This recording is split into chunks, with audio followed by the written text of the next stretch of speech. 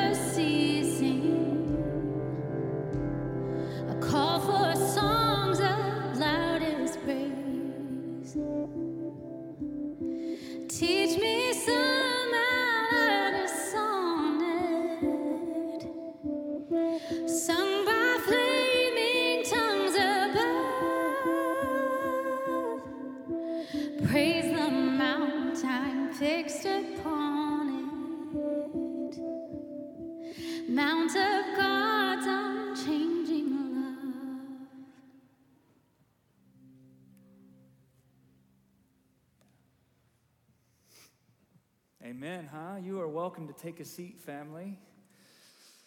Well, good evening, Mosaic. Grace and peace to you. How are you? Good. Online, hello, how are you tonight? Hey, go ahead. Before we even say anything, would you mind just going ahead and turning to someone next to you, around you, behind you, in front of you? Go ahead and greet the saints this evening. Give them a hi, maybe a air five. Online, let's hear you in the comment section. Let's start talking to each other. This is a community of saints, so let's just take a moment to greet each other and make sure everyone feels welcomed. Hey, we're going to be taking communion tonight, so if you didn't grab one of the cups on your way in, please go ahead and make sure you have one, or if you're at home and need to grab some elements to partake with us here in a little bit near the end of our time, we'll be doing that together. Happy belated Martin Luther King Day. No school on Monday, kids, huh? Whoop, whoop. Some of you are like, I haven't felt like I'm in school for like a year, so. And parents are like, it's true. I was reading some of King's stuff yesterday. He said this: our chief end in life is not to be happy or to achieve pleasure or avoid pain, but to do the will of God, come what may.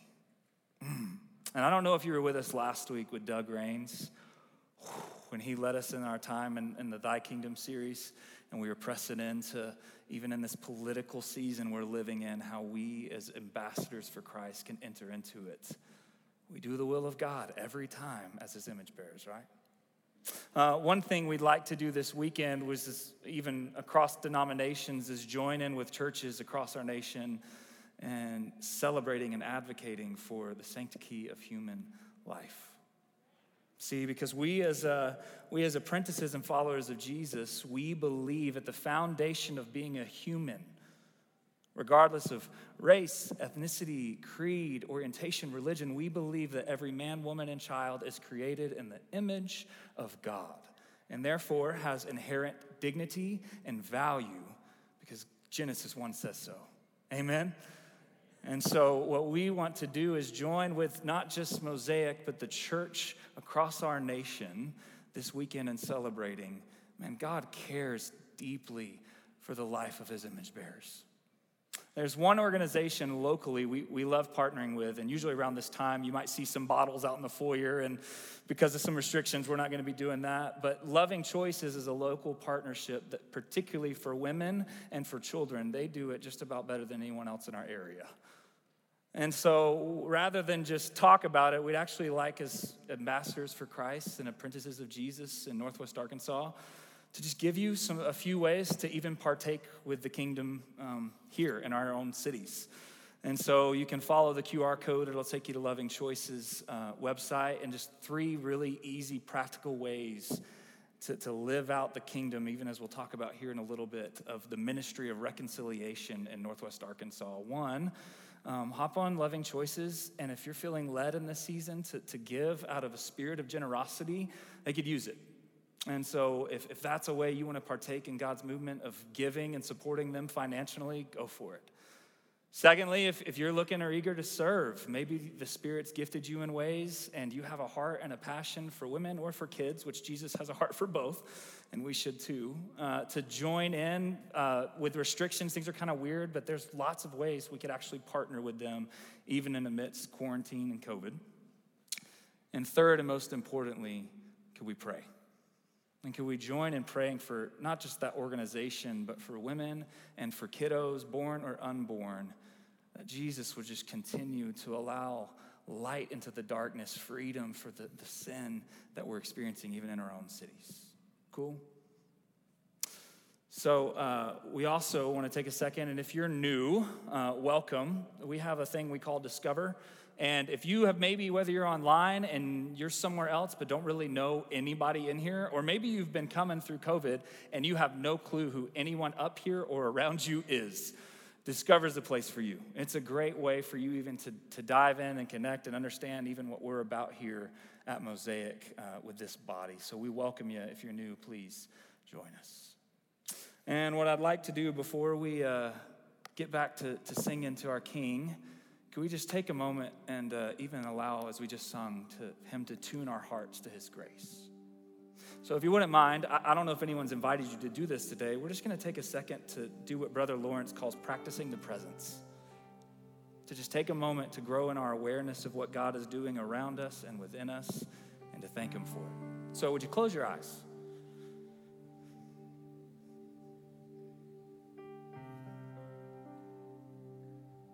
Maybe just go ahead and identify what are things that are making you anxious, or frustrated,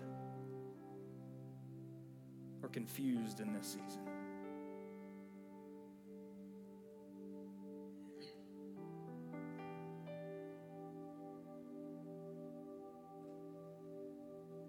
And then take a deep breath in. Deep breath out. Man, what a grace that God gave us that breath, huh? And would you go ahead and start listing off, maybe just list with your hands 10 ways on each finger that you're just thankful for God and what he's doing in and around you in this season.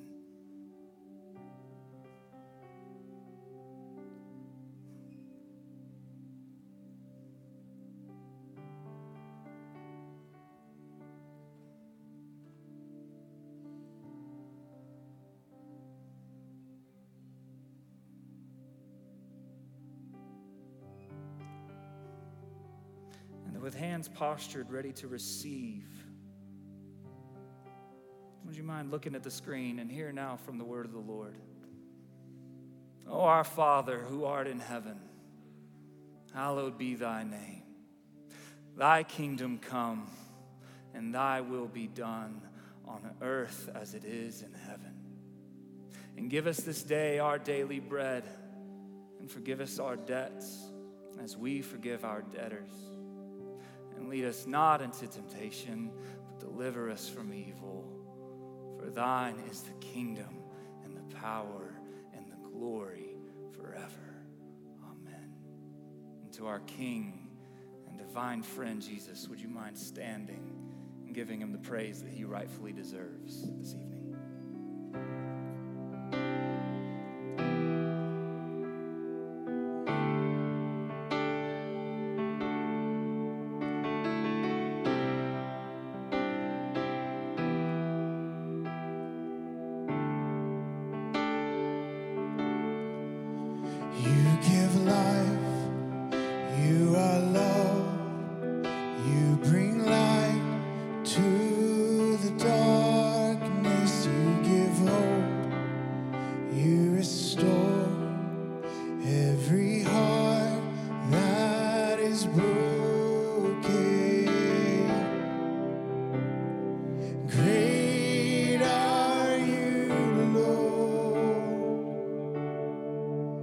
It's your breath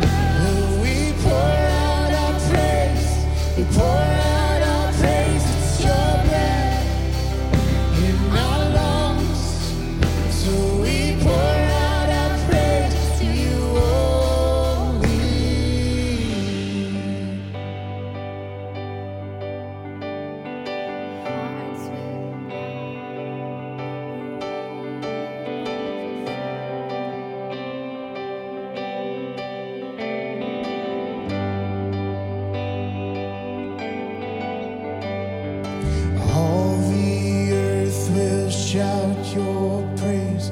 Our hearts will cry, these bones will sing.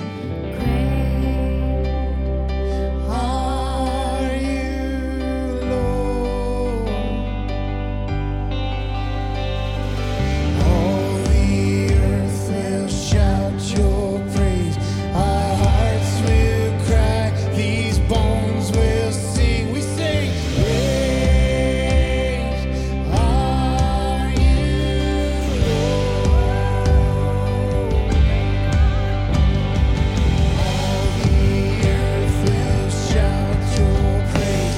Our hearts will cry, these bones will sing. Great are you, Lord. It's your breath in our lungs, so we pour out our praise. We pour out our praise. It's your breath in our lungs, so we pour out our praise to you. Only it's your breath in our lungs, so we pour out our praise. We pour out our praise. It's your breath in our lungs, so we pour out our praise to you.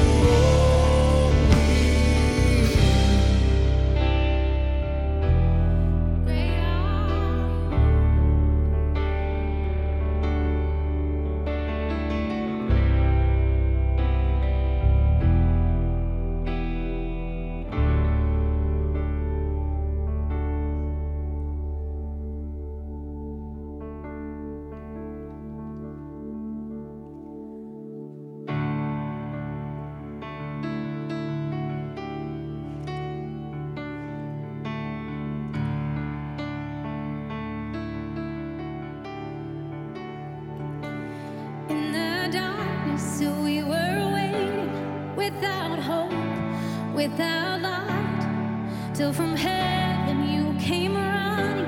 There was mercy in your eyes to fulfill the law and prophets. To a virgin came the word from a throne of endless glory to a cradle in the dirt.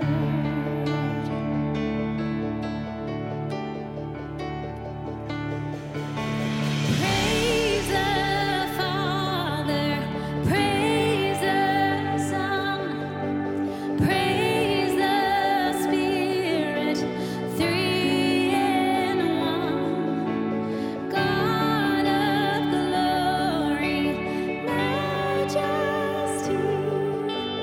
praise forever to the King of kings.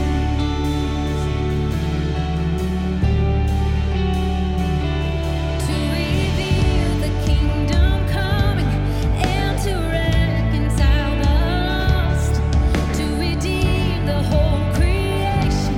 You did not despise the cross, for even in your suffering you saw to the other side, knowing this was our salvation. Jesus, for our sake you died.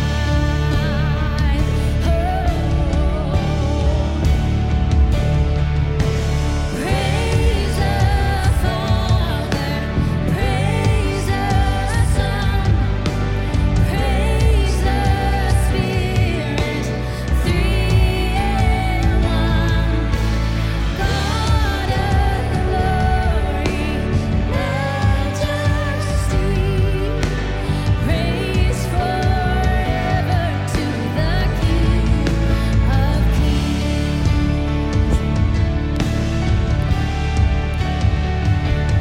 In the morning that you rose, all of heaven held its breath, till that stone was moved for good, for the Lamb had conquered death.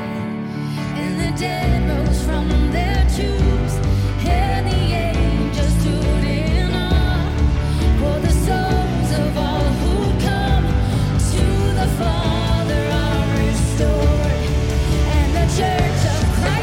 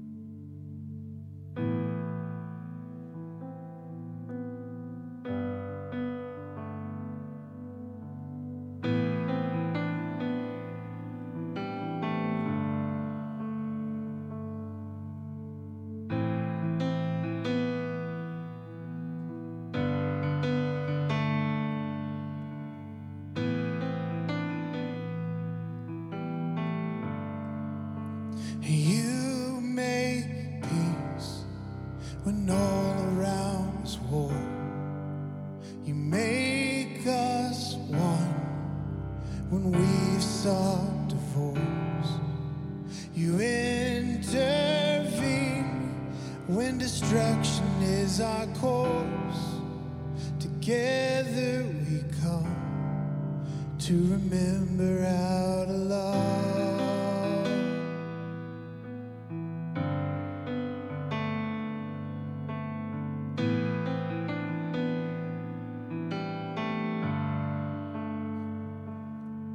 In your kindness you lead to repentance. By your mercy we're found in our sin.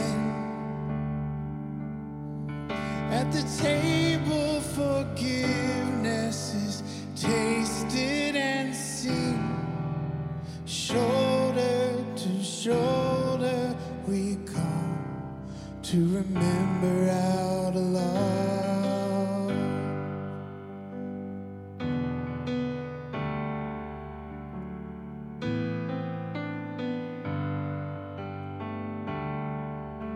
You redeem all we've lost to sin.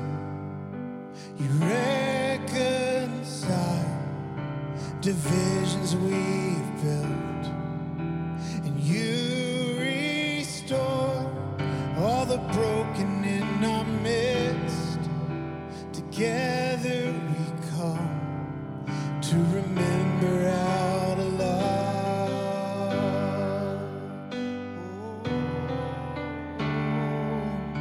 In your kindness you lead to repentance.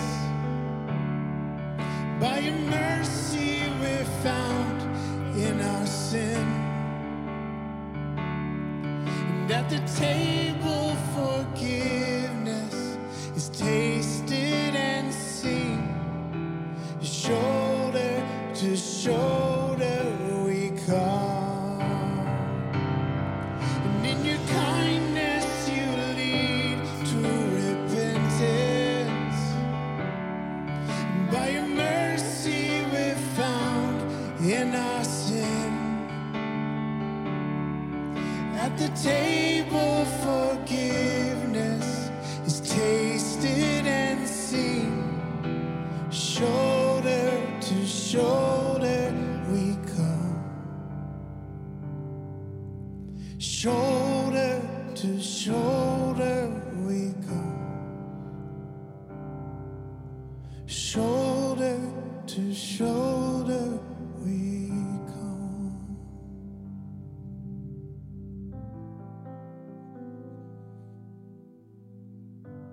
King Jesus, this is why we're here. This is our heart.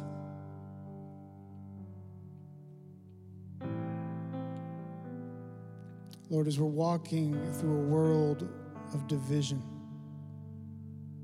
call us higher than that. That brothers, sisters in you can stand shoulder to shoulder and face you.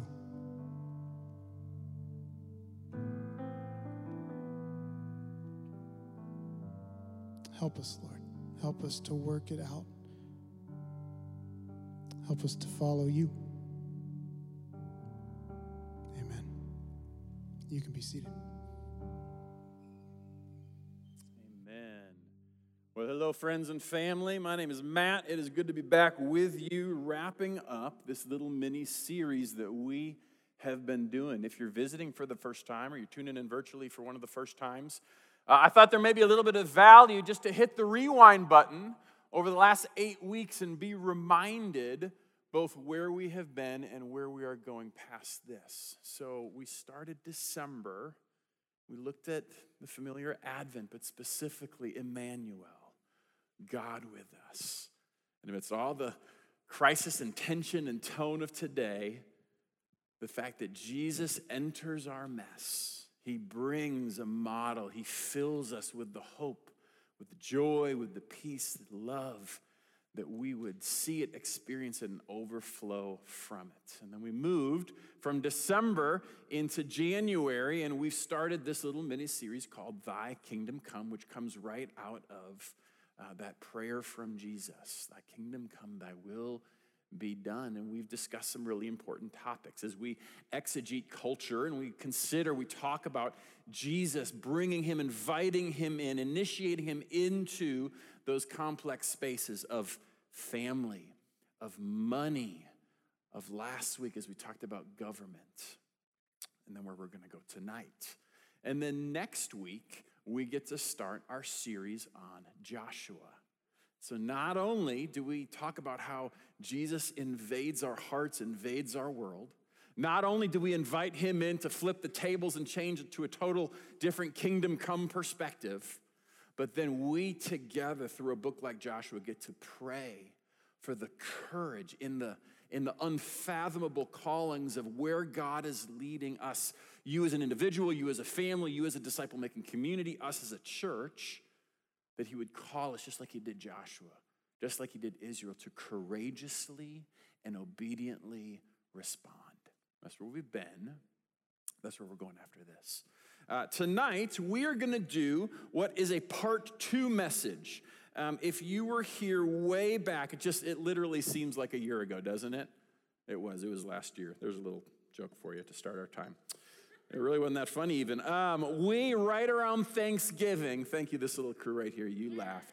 We did a little series, we did one night on reconciliation. We took a 30,000-foot view of this really important spiritual word, this spiritual just thing that Jesus in 2 Corinthians, as Paul writes about, that Jesus reconciles the people of God. He reconciles us. He changes us. He identifies the sin, the gaps that are in our hearts, that are in our world, and Jesus moves into those gaps, reuniting us from strangers and enemies, separate and distant, so that we become a part of the family of God. We are reunited together. It's just not that, though. It's not just what he's done. That is a major initial piece. He invites us. Just try to wrap our minds and souls around this. He invites us to be partakers within this ministry of reconciliation. So as Jesus followers, I don't know, maybe you could come up with one. I don't know if there is a better word that describes what should just be the beating of our heart, the calling of our heart, than this idea of reconciliation. And we close that message in November, right around Thanksgiving, with a radical prayer. It's a prayer that led us right into Advent, and it came from Romans 15. That out of this reconciliation idea, that a God of hope, that he would fill us, and that he would fill us, that we would overflow with that hope, that joy, that peace, that love. And so this is the part 2, and we could almost call this an equipping time. The title of tonight's message, if you're taking notes, is simply Practical Reconciliation. Practical Reconciliation. Now, last week, my family and I, we took a really roll the dice risk. We've never done this as a family before. We attempted skiing. And I don't know if I'm just getting old or you notice that I'm uncoordinated. So many of you, when I told you that, you texted me right away, don't break a knee. Nothing. I'm walking still, ankles are good, totally healthy. But we tried skiing, and kids who have never skied before, and I haven't skied since I graduated college, just years and years ago, but we went, and we get in the plane, we're flying to Colorado, and my kids are racing to get to the window seats because they want to see the Rocky Mountains. And we're flying in, kids, and as soon as you started to see the Rocky Mountains, they're plastered to the window. There they are. And we got this 30,000 look view of just one of the most beautiful things in our country. Maybe even the world is just looking out over the Rocky Mountains. Oh, it was so cool. And then the next day hit, and we were on those Rocky Mountains as rookie skiers. And time again, poles would be lost. Gloves were everywhere. Hats were halfway up the hill. And I had these weird boots that make my toes curl because they're too small, trying to walk up sideways those Rocky Mountains. Boy, sometimes it's a big difference looking at a 30,000-foot view than actually doing the hard work, taking the steps, enduring the pain. That's what happened last week, and it's where we kind of want to look today as we think of reconciliation. To do it, we're going to be guided by what is really a pretty simple verse. It's a simple verse from Matthew 10. If you have your Bibles, can you open there with me? Let's look at Matthew 10 together. And I want to, before we read, we're just one verse tonight. One verse as a model, as a picture, as a guide, as an equipping tool to lead us to practical reconciliation. But before we get to 10:42, before we read it slowly and curiously, I want to give you a little bit of this text within the context because it's important in Matthew's memoir what happens right before this. You see, you might remember that just a chapter before in Matthew 9, we get his story of his heart transformation. That time where Matthew, or originally named Levi, is sitting in his tax booth and he's watching a scene unfold that this little town has never seen before. A crowd's gathered at a house. He sees four fellas carry their buddy on a stretcher up the side stairs to the roof. And I just picture Levi the tax collector going, it looks like they're digging a hole in the roof. Holy smokes, they are. And everybody's been kind of whispering and talking about this Jesus that's inside this crowd, inside this house. And it seems like the only one who's not in this party is Levi the outcast. You see, he's an outcast to the Jewish people because he funds the Roman Empire. He's an outcast to Rome. He's just a lowly, simple Jew. In every social setting, in every circle that he lives, nobody wants Matthew there. Nobody wants Levi. And so I picture him in his booth as the scene unfolds, and it says that Jesus comes out of that house, sees Matthew, moves towards Matthew, calls him to himself, says, "Come, follow me." Changes the world forever. We also see a little bit of the context. We see chapter 10, verse 3, the introduction of chapter 10, the calling of the 12 disciples. I think it's interesting. I think it's purposeful that Matthew says the names of every single selected, every single chosen disciple. Only two have little titles or callings attached to it. Judas, who betrayed Jesus, and then he lists Matthew, the tax collector. It's almost like he's giving his CR introduction, isn't it? Hi, my name's Matthew. People saw me as an outcast everywhere I was. People saw me as a liar. People saw me as a cheat. People saw me as someone who didn't belong, and yet this Jesus, he moved into that gap.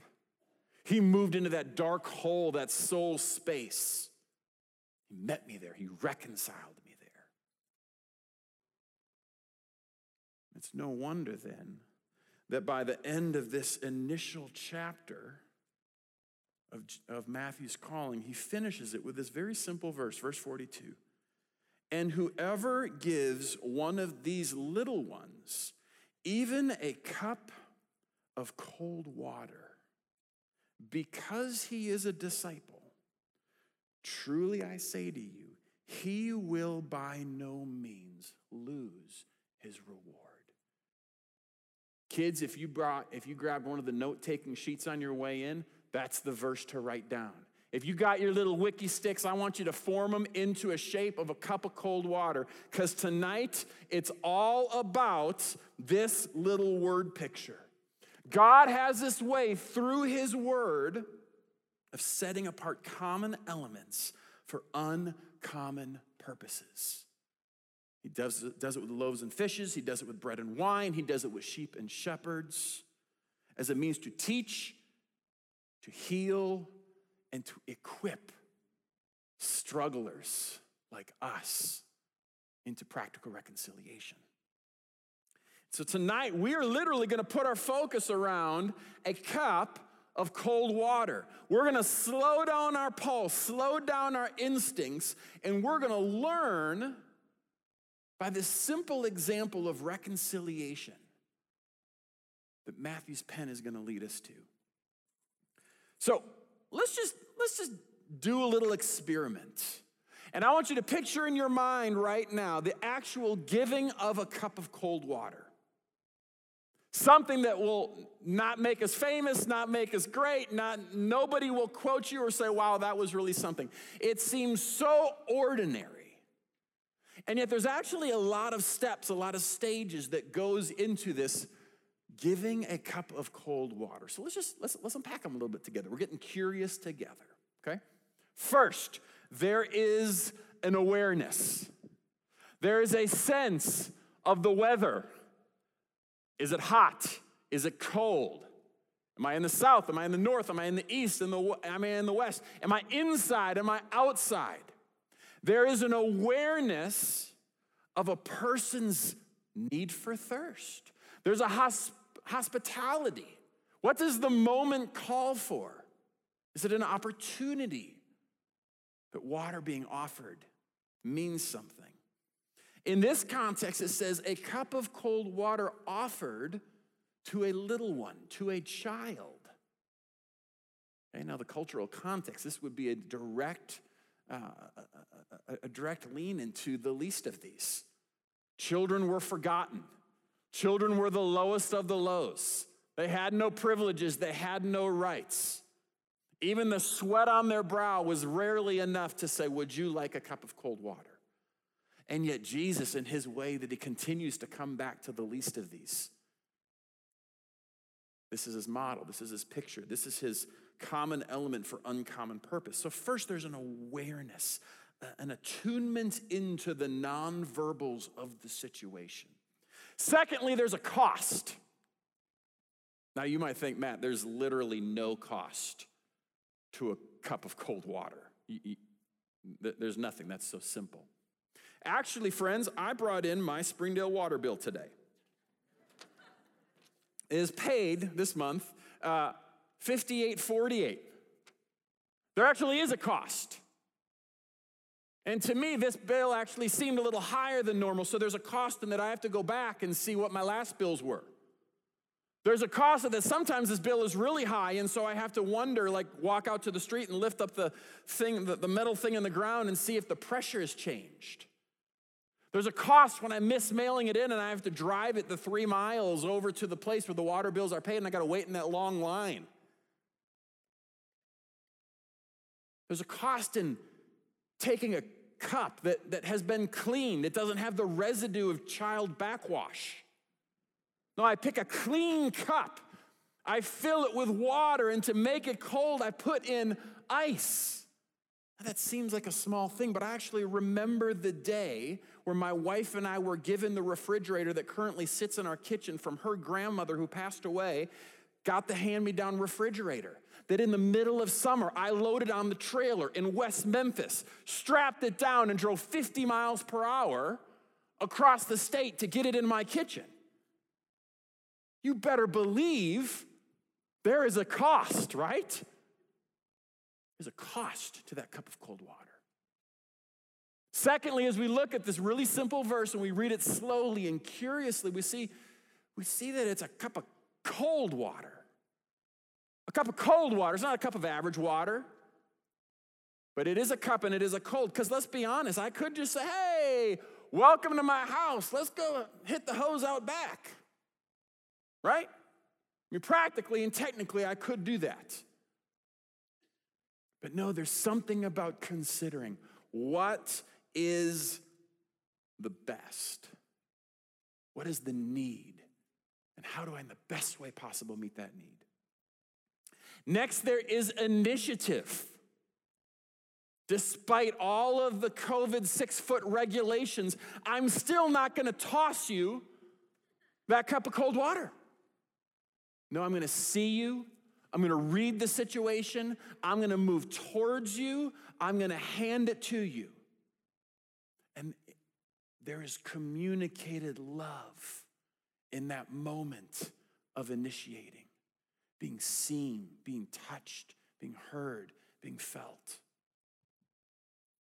And lastly, there's a reward. There is a reward when you hand somebody over a cup of cold water and they take that cup of cold water and they assume the position and they sip and they say, ah. Doesn't that feel good? Nobody did that with me. Let's try it again. Ready? It just feels right. Feels like I was a part of fulfilling a story. I met a need. Oh, yes, there is a reward to offering a cup of cold water. This common element, used, taught, instructed, now equipped by Jesus through Matthew, for us to slow down and consider, how do we become a people of practical reconciliation? So first, there's an awareness. I want to ask you, do you genuinely and wholly see people? Do you see beyond the information and move into the onion layers of their soul, the wounds of a person? Walt Whitman once said, to be curious, not judgmental. Are you able to hold back all of your own cultural, historical, your leanings of instinct and opinions? To actually lean in and be a good question asker, to hear the narrative of a person, aware and attuned to what is going on. I read an article once called The 3 Mile Per Hour Jesus, because that's how fast a person walks, and that's what ministry really looked like. I love just a couple chapters ago, Matthew 5, how Jesus is walking and crowds are pressing in and the disciples are getting stressed. They're supposed to be on their way. Come on, Jesus. And he slows down. And even though it says everyone is pressing in around him, he goes, wait, somebody just touched me. Power just left me. Because he's slow enough to be aware. I got a question for you. What's the odometer of your soul reading right now? Is the mile per hour so quick that you're actually unable to be aware of the gaps around you, the needs for reconciliation around you? I think that's something we could all grow in, truly seeing, truly being attuned to people. Secondly, there is a cost. There is a cost. I found it fascinating. Flip back to chapter 10 with me. So this started, and I'm only going to read the titles on the top of the paragraphs. It starts with the disciples, the 12 apostles being chosen. The next paragraph, it says, Jesus sends them out. The next paragraph says, and persecution will come. 17 says, beware of men, for they will deliver you over to the courts. They'll flog you in the synagogues. You'll be dragged before governors and kings for my sake, to bear witness before them. 22, you will be hated by all for my name's sake. As we set our expectations of the Christian life, the second thing he says is we're sent. The third thing he says is persecution will come. The next thing he says, the next paragraph, have no fear, which I found when strong and clear commands are given, it's because it's going to be scary. We're terrified over what's coming. So Jesus says, have no fear. Put your faith in me. The next paragraph, I've come not to bring peace, but a sword. If anybody thinks the Christian life is just a hunky-dory, like trip around the little merry-go-round, maybe you're not reading this text. I wonder the expectations that you've put into living out the Christian life. There's a reason why it says to pick up your cross daily to follow me.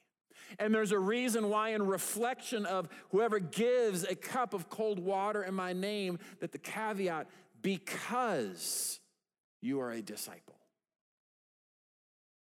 This isn't a command. This is a full presumption that a part of the Christian life is being a giver.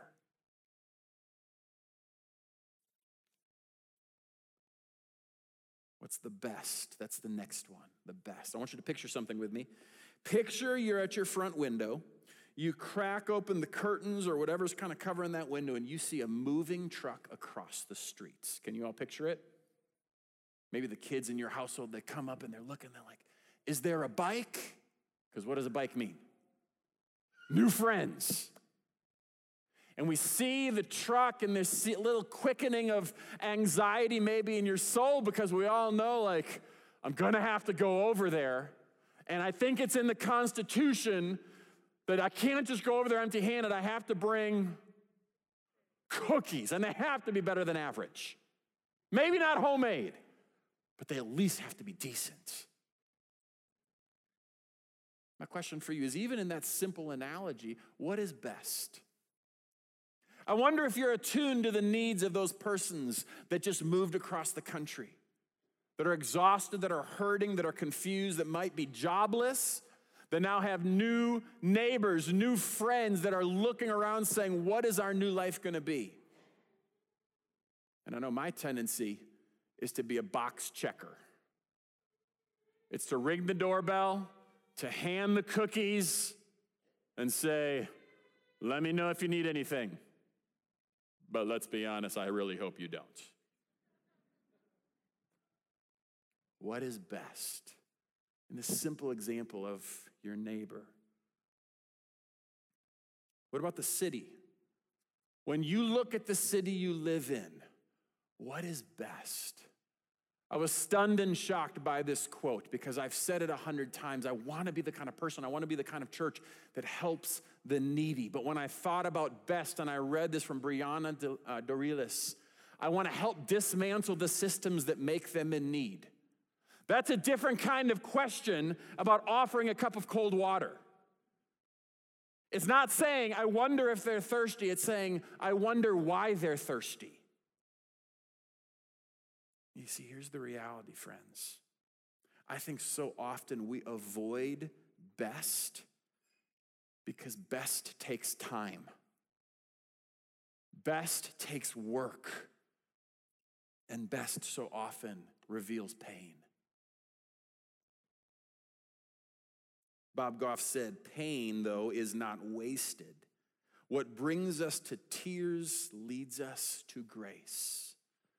The best is an invitation into grace. So here's a tip that I've learned while considering what is best. There's a big difference between a vehicle and a destination when it comes to my own soul.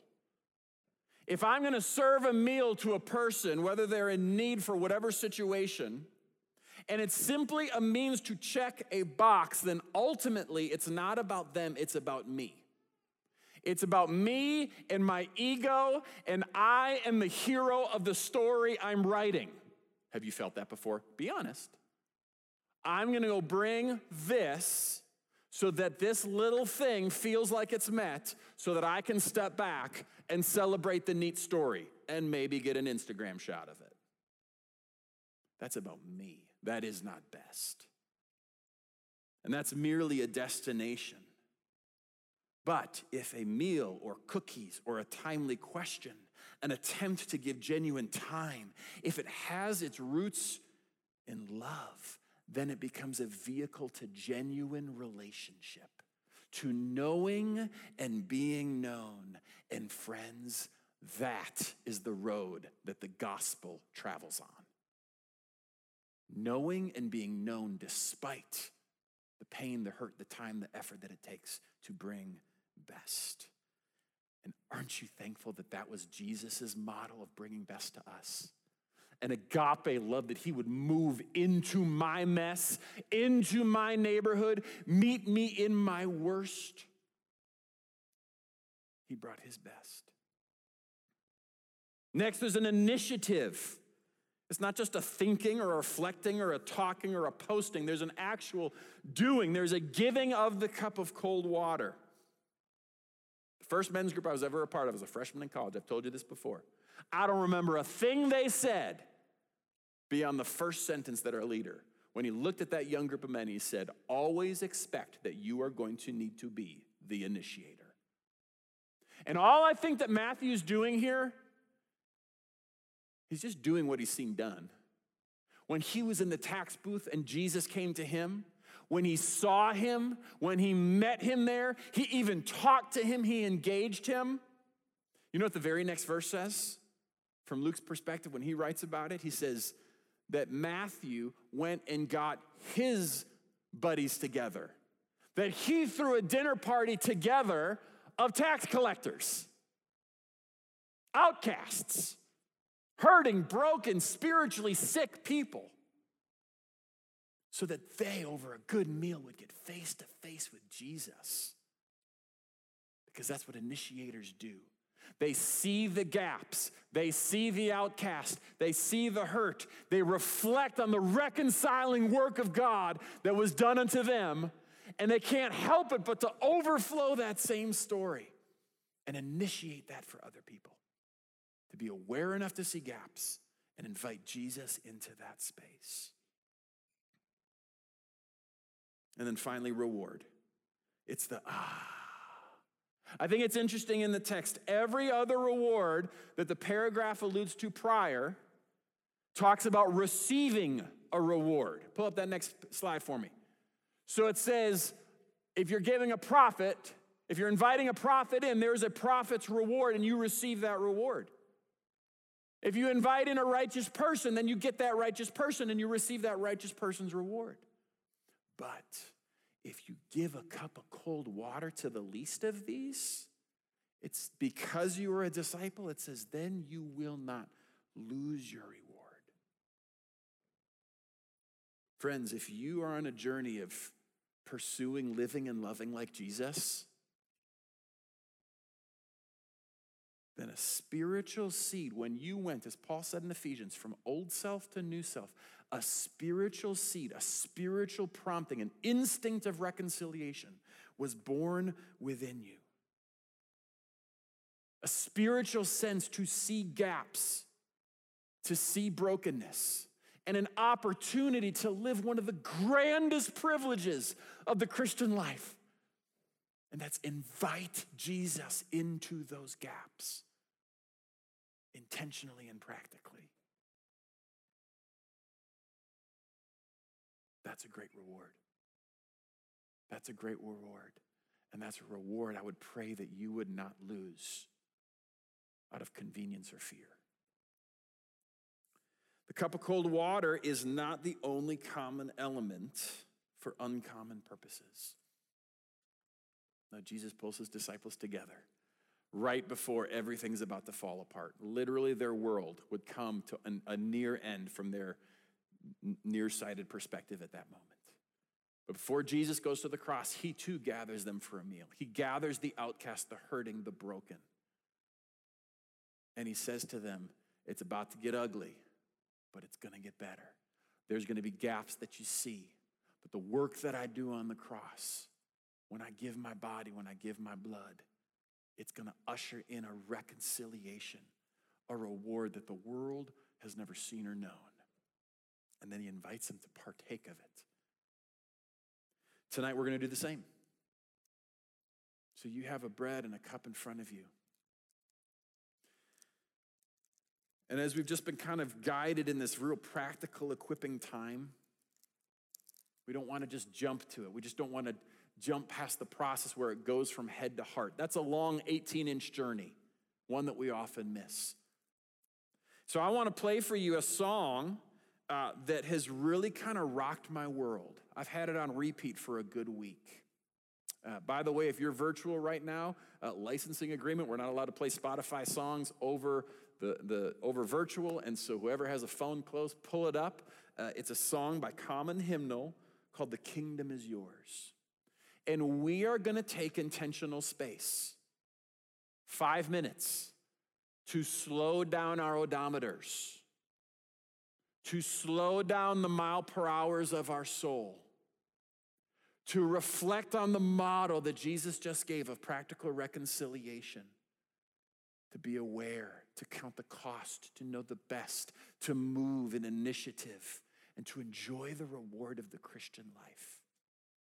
And so will you listen to the words of this song as the lights will come down a little? I just want you to sit in this space of reflection and even pay attention with the prayer, Jesus, who would you call me to give a cup of cold water to because I am a disciple? Many of you, you are that little one. You have gaps of your soul and you need Jesus right now to be the great reconciler of your hearts. And if that's you, that is okay. Because this is a moment to hold the bread and to hold the cup and to wait, to believe, to hear that the kingdom has come. Our world is flipped upside down and Jesus is our central priority, our central and only reward. Would you pray with me? Lord Jesus, what a model of agape, beautiful, perfect, reconciling love. That you left your home, you left your comfort zone to enter into my ugly mess, to fill the gaps of my brokenness with the reconciling love of Jesus when you put your body on the cross and gave your blood that we could be forgiven and live and walk in the newness of life. Lord, in a moment, we're about to celebrate and remember you by taking the cup and the bread. But right now, Jesus, would you flood our heart? Will you fill us? What are the practical reconciling steps that you would guide us to? And we love you, Lord. And we pray.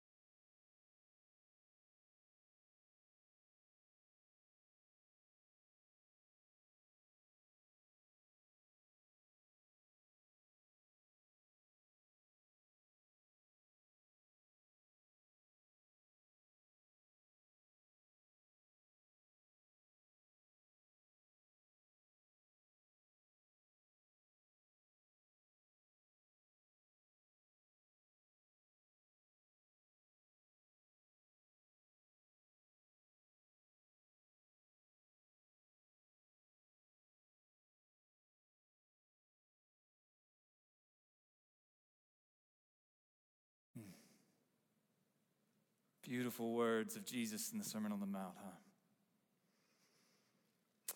Again, to quote him, Dr. King said, "Injustice anywhere is a threat to justice everywhere." And our God, who is both love and just, steps into the fray. And he brings justice perfectly. And a church that was divided in a time of division. And aren't we as a nation divided right now? Paul comes to the Corinthians and he says, amongst these factions, these divisions you have, and amongst the body of Christ, we are not divided. So would you take now, and would you remember his body that was broken on our behalf, and not just ours, but of the world's?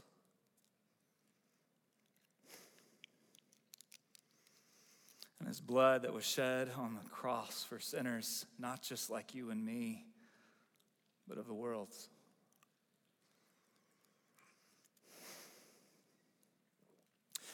And may we not just be hearers of the word, but doers, right?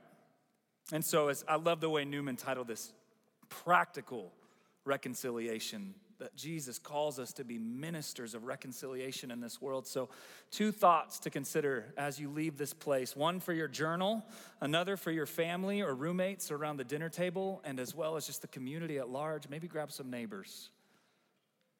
Who comes to mind when you consider giving this cold cup of water? To reach out, to step in, to join Jesus in the reconciling of all things. Who comes to mind? And secondly, what's the response? As we've been reconciled to God and one another, how can we join in practical ways in our homes, in our neighborhoods, and in our city? Mosaic, I don't know about you, but I have loved this little time in the Thy Kingdom series. And so please, would you mind standing with us one more time? And would you read this not only over your own hearts, but even over the hearts of those around you together? Our Father, who art in heaven, hallowed be thy name. Thy kingdom come, and thy will be done on earth as it is in heaven. And give us this day our daily bread, and forgive us our debts as we forgive our debtors. And lead us not into temptation, but deliver us from evil. For thine is the kingdom and the power and the glory forever and ever. Amen. Family online, we love you. We hope to see you soon. Friends, you are dismissed. Go in grace and peace.